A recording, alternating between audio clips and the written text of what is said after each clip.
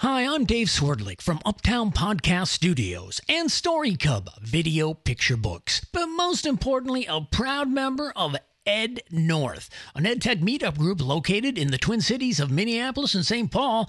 All you have to do to learn more is head on over to ednorth.org. Again, ednorth.org.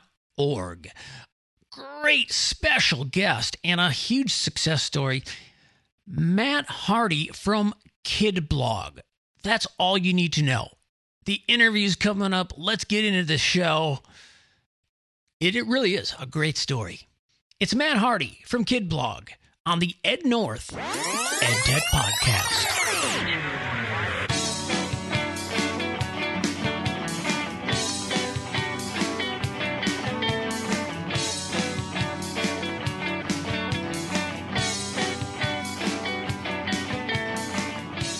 So, as far as EdTech startups go, I think one of the most successful ones that I know in recent history here in the Twin Cities has to be Kidblog. Matt Hardy, the founder and CEO, is with us, and thanks for joining us, Matt. Thanks for the invite. So, tell us a little bit about Kidblog. What for someone who has never heard of it? What is Kidblog?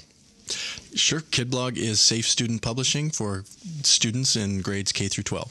So we provide the platform. Teachers create a safe, moderated online publishing space for their students, and the students do the writing, and they build a portfolio of their learning, thoughts, conversations, projects, artwork over the years, and they're able to package that up in a portfolio that they've got documenting that journey. Do you have to get written permission? You know, when there's a minor involved. Sure. Is there some kind of that's an important question. That's under the heading of like COPPA is the acronym for that. The Children's Online Protection Act. Sure. Right. The slightly longer answer is that permission is delegated to teachers and the schools, and we don't provide the service directly for sign up by the students. So they use it, but they use it in the context of a classroom where the district has provisioned that, and we'll sign contracts with districts kind of outlining that we adhere to their policies and things like that. So it's up to them really to get the permission. There's a lot of administrative overhead in some ways that goes along with the EdTech, or I should say the education market, but that's the market we serve, so we deal with it cheerfully. So it's an awesome idea. How'd you come up with it? I was a classroom teacher and needed it. Attended the local TIES Tech Conference here in Minneapolis, which has now changed its name to Sourcewell, I believe. Half the sessions that year that I attended had the word blog in the title. Get writing with your students. It's an authentic way of getting them to actually use all the skills that you're teaching them in the writing classroom. And I said, I'm sold. Went back to the classroom, and there were no services built for me as a teacher of a group of 20 to 30 students. And my undergrad degree was actually in computer science, so I had some experiences in programming and software engineering, and at the time took the latest version of WordPress and hacked on it until it fit my needs as a classroom teacher. Got the appropriate approval per your original comment from the principal and the district, and was using it just for me and my students and their parents. And if that was all that we got out of it, that was a win. And it turned out that when I shared what we were doing with other educators, they said, how do I sign up? And that's the genesis. So you know what you wanted. Mm-hmm. You went out searching for it and didn't find it. Were you surprised? I was shocked, yeah. And again, maybe you're some foreshadowing in your original question. A lot of the solutions that teachers were using to achieve this goal of publishing with their students were centered around skirting terms of service for services like Blogger and WordPress.com. These generic platforms that said kids can't really sign up for accounts, but go ahead and do it anyway. And I knew that was something I didn't or couldn't do, so decided to build a platform that was controlled by me as the teacher, got the requisite permission from the parents as the educator in the classroom, as well as the developer, I guess, at that point, and that it far exceeded my expectations for how engaging that would be for the students. So I spoke with Eric Nelson earlier, and Eric was a former teacher, and made the jump.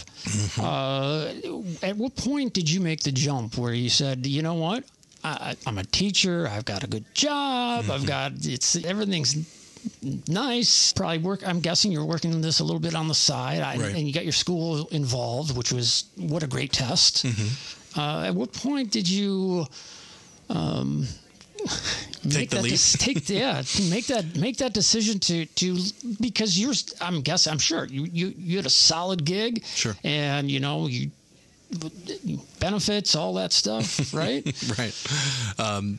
I had been teaching for 8 years and had been Kidblog as a thing had overlapped what turned out to be the last 2 years of my teaching career there in 2010 through 11-12, those academic years. And like you said, working on it on the side, my first duty was to my students and my employer in my classroom. But when I'd go home, I would hack on Kidblog code, and I would make sure that those lessons were ready to go. And Kidblog ended up being something that could amplify the products that students were creating in school every day. It was amazing, actually. Even as the teacher who had been doing this for 8 years, I didn't fully appreciate how much my students were doing until they actually started to document it in a kind of this portfolio type format that was actually accessible, not just a traditional e-portfolio that schools had often implemented, in the early days of some of the computer revolution, so to speak, where it was just a folder. You've got Word documents that are just stashed away on a hard drive somewhere. This was living, breathing content and conversations, and frankly, I was impressed with myself and, of course, more so my students at what they could do and what they could show that they could do. I can imagine, and correct me if I'm wrong, a great tool to use at parent-teacher conferences. Oh, it was huge. And it was, in some ways, literally the digital improvement over the manila folder where you'd stash 3 or 4 samples of the student's best work over the course of a semester. And it turned out that heavily curated file folder of the best that the student could do is actually not a very good representation of what it was like to be in that classroom, be that student, be that teacher throughout the semester and the school year. And so the fact that we could document that, hey, learning is messy and not everything that a student publishes has to be perfect, and you can actually see them go from writing 2 sentences with no capital letters or periods or punctuation, and all of a sudden they're writing 17 paragraph responses to the book they're reading, within the course of 6 months. It was a real treat. I don't know why, but I just picture parents saying, how much to get rid of that one, or something. Right. Can we edit away some of the what, the punctuation is horrible, and so I don't want any potential college recruiter or somebody to look at this or something. Biggest reason students, this is my theory anyway, that they don't use or care about that stuff is because they don't actually believe anybody's reading what they write. And so the act of publishing online, blogging being the vehicle that we kind of harnessed, is really as simple as saying, if you're going to write something, it should be for a reader. And as soon as you realize that there's a reader on the other end of this writing assignment, whatever it may be, all of a sudden you start to care that it is well presented to them because it reflects on you and it makes it more enjoyable for them. And so that simple balanced equation is a big part of it. So how did you transition from just using it at your school, which was right? I had a colleague that saw what we were doing and was interested and wanted to kind of do it too. So I helped facilitate that setup for them. A lot of that was still manual at that time. I wanted to be very careful not to treat my classroom as a laboratory. We're gonna do these writing assignments either way, and this is just the vehicle that we're going to use to do it. And so it worked out really well. I ended up going back to the same conference that inspired me the previous year to speak about my year's journey toward achieving the goals that I was inspired to. And again, what the conference? It was called TIES. It's a TIES. They've since renamed. They've gone through some changes in the last year or two, and now they're called Sourcewell. So I think they still hold the conference in downtown Minneapolis every December. Went back and said, I attended a session about blogging with students last year. I'm going to present a session about blogging with students this year. Wow. And kind of showed what we were doing. And not surprisingly, at the end of it, teachers were coming up to me saying, how do I sign up for this? And anticipating that hopefully that question would be asked, I had created a public kidblog.org, the public website that you could go to, sign up, create your own class space, and we started getting signups from that day forward. How did you go from local to national? At the beginning, it was just word of mouth. There were some tweets, blog posts. Teachers kind of heard it through the grapevine and started signing up and saying, hey, I think this is something we should be talking about or looking at as an educator community. And like a lot of things, there's sort of this viral organic growth that happened. And it turned back to your previous question, which I don't really think I answered fully, which is when did I decide to take the leap? It was when I didn't just have a full-time job and a side project. It's that I had 2 full-time jobs or more. Yes, right. And I had to pick one and decided that I had been getting enough feedback from folks like we're hearing from and meeting today at events like this during Startup Week, and this was back in 2011, 12, that this was something that had real potential and it was worth pursuing if I wanted to. And so I decided that I wanted to try it, and ended up securing a little bit of VC funding out in the Valley and locally here. Been at it since 2012 full time. That's awesome. Can we talk briefly about the funding? Sure. Was it did anyone approach you? Did you approach someone? How did you find these people? You don't have to mention them. I'm just curious in general how we got a little bit of publicity by presenting at other events, local startup showcases and things like that. An early one was hosted at the U of M, which one of the speakers today at the EdTech track here at Startup Week was Flipgrid. They had just sort of unveiled their product at the time, so I've sort of Kidblog has grown up alongside them and had enough, again, validation from some local entrepreneurs, some local investors saying, hey, I think this is good, and started making intros. And so it really was just almost networking in the classic sense. Also, a big catalyst for our initial kind of funding validation was applying for an EdTech specific accelerator in Palo Alto called Imagine K-12, which has now been rolled into Y Combinator. And we got accepted in that program for various reasons, some of which were, for various reasons, we didn't end up attending or joining that accelerator at that time. But some of the people that we just literally met sitting at the cafeteria tables at the AOL offices in Palo Alto were accepted into the program, kind of hit it off right away, and they started making some intros to some of their investors out in Silicon Valley. And so just by that one interview process, as it were, and waiting around to take the interview, we made some inroads. So in some ways it's extremely serendipitous and lucky, and any little thing that could have changed as part of that process would have meant fewer connections made, fewer intros made. But the general way of saying it is we just were pretty good at telling our story, and it resonated with people. So prior to getting your funding, were you monetizing? No. And wow. It's my one, I don't want to say regret, because it's at the time, the timing and the platform we were using, it wasn't necessarily a given that we should have charged our customers at that time. We were kind of under the free forever mantra, which wasn't eventually true. Everyone is free, and then added features or something down the road is hopefully something like that. Is the so we were going off just our free user adoption, which was pretty exponential.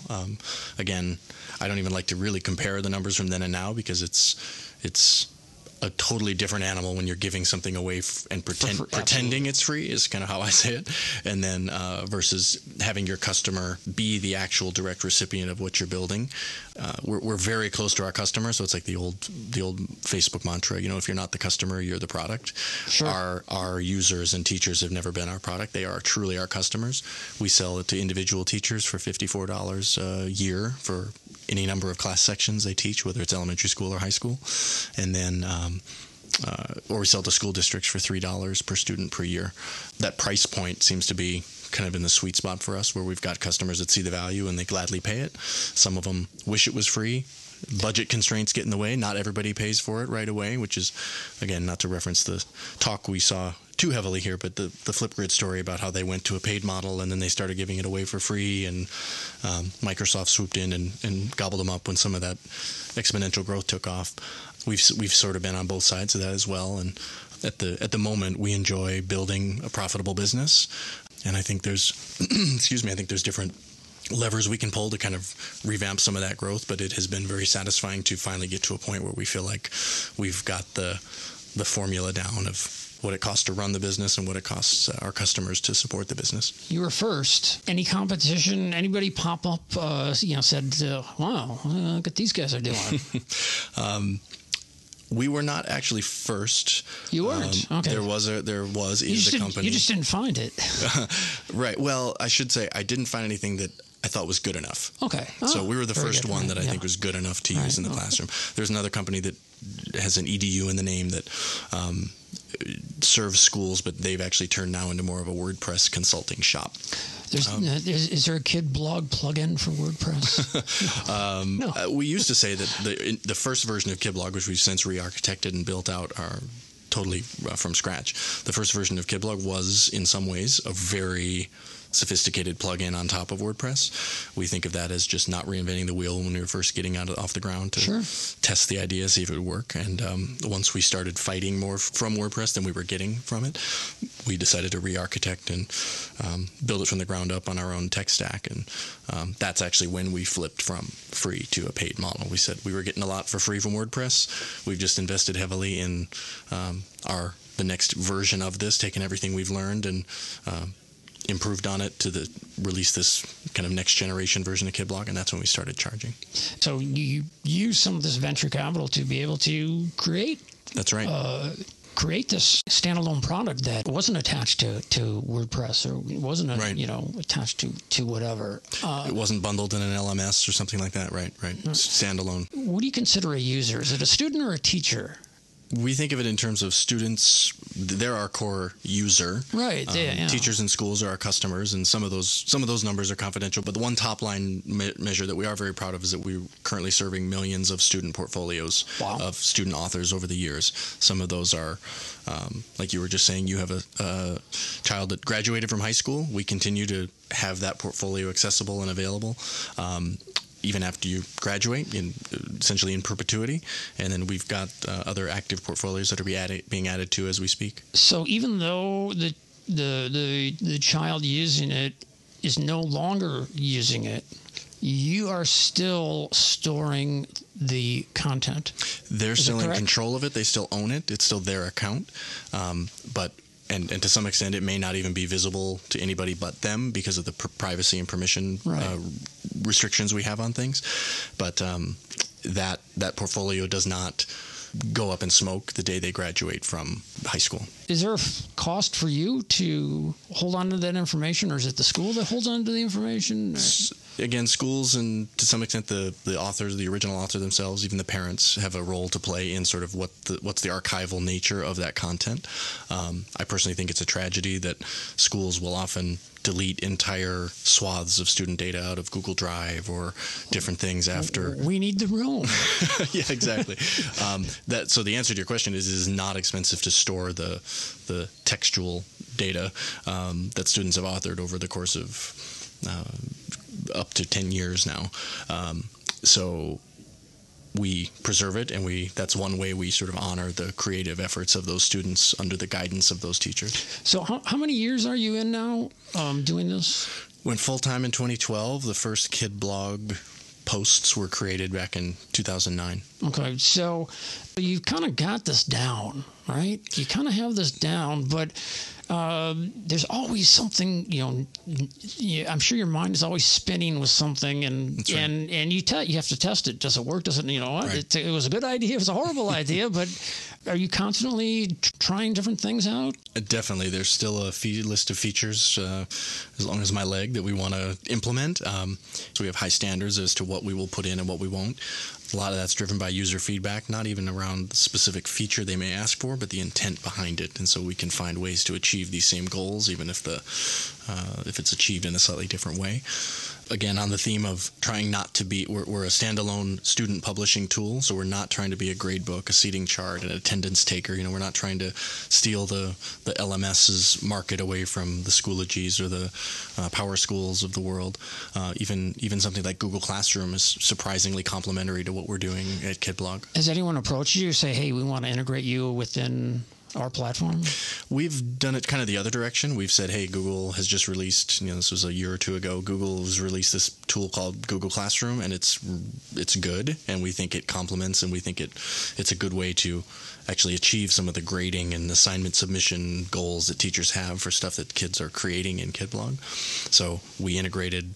We don't need to ask them for permission. We just use their API, and so we integrate there. This year we finally, because I think they've in some ways really taken a lead in this regard, we integrated with Microsoft. So you have a Microsoft account of any kind, whether it's through your school or one of the legacy Microsoft domains. For example, Hotmail is even one that's technically a Microsoft account. You can log in with Microsoft, kind of the click of a button, authenticate over there.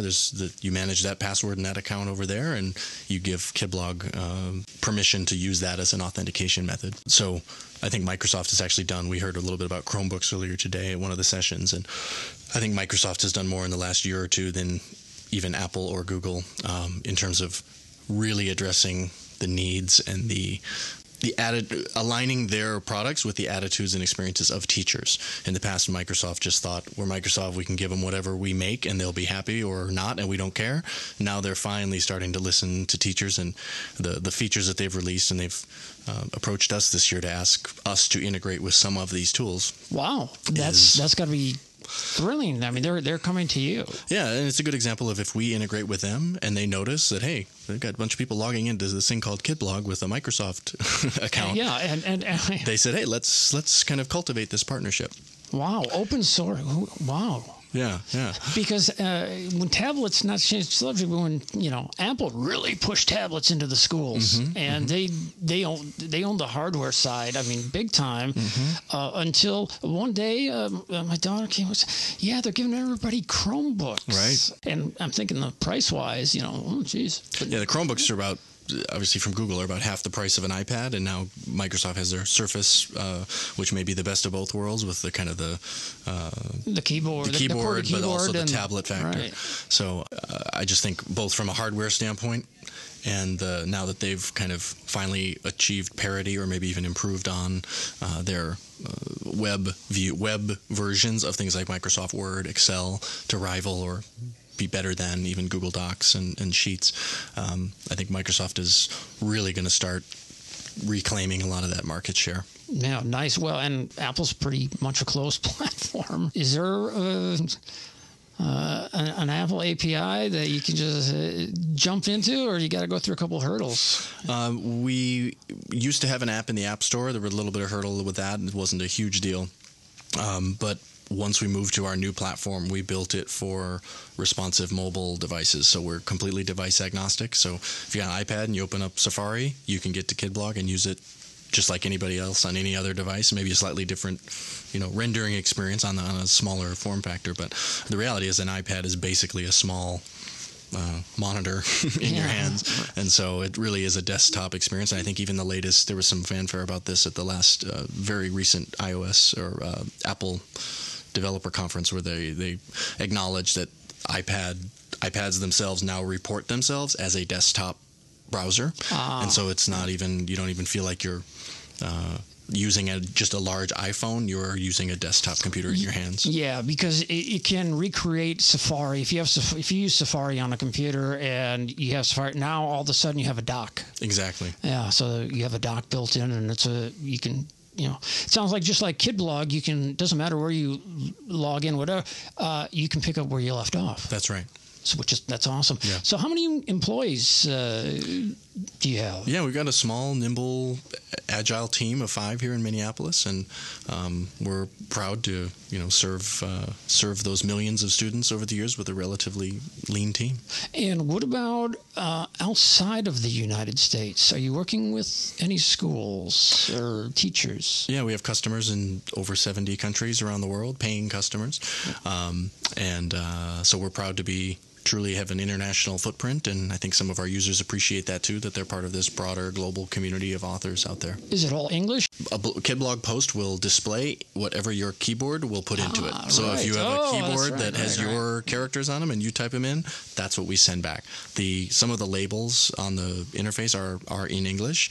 We've actually gotten feedback that a lot of our international customers prefer that, because in some ways they're trying to teach students English alongside their native language. I can just tell you from personal experience, you ever get lost in China, look for a kid, because they teach English in school. Yeah.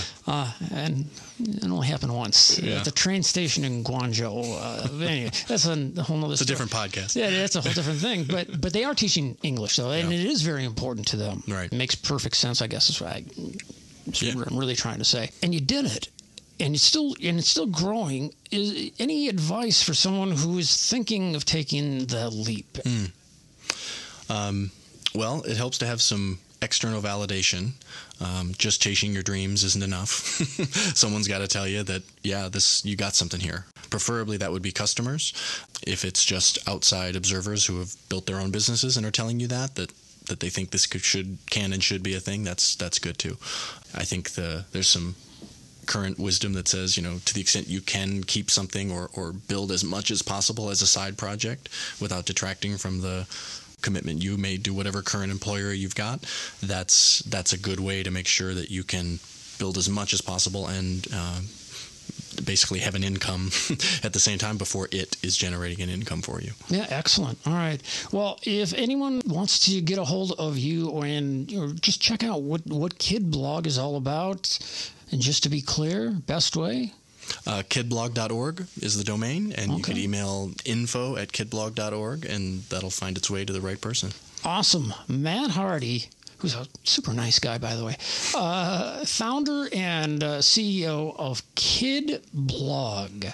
And thanks for joining us, Matt. Thanks, Dave.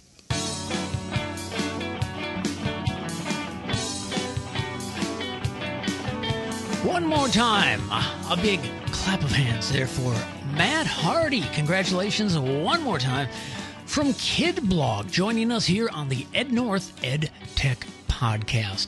Now make sure you subscribe. We are available. The EdNorth EdTech podcast is available just about everywhere. Apple Podcasts, Google Podcasts, Spotify, Player FM, Stitcher. Seriously, there's a huge list. I don't have it in front of me, so but check it out on your favorite player, and go to ednorth.org. Learn more, and you'll be able to listen there as well. So, on behalf of the EdNorth EdTech podcast, I'm Dave Swerdlick, and looking forward to talking with you soon with another great guest. Have a good one.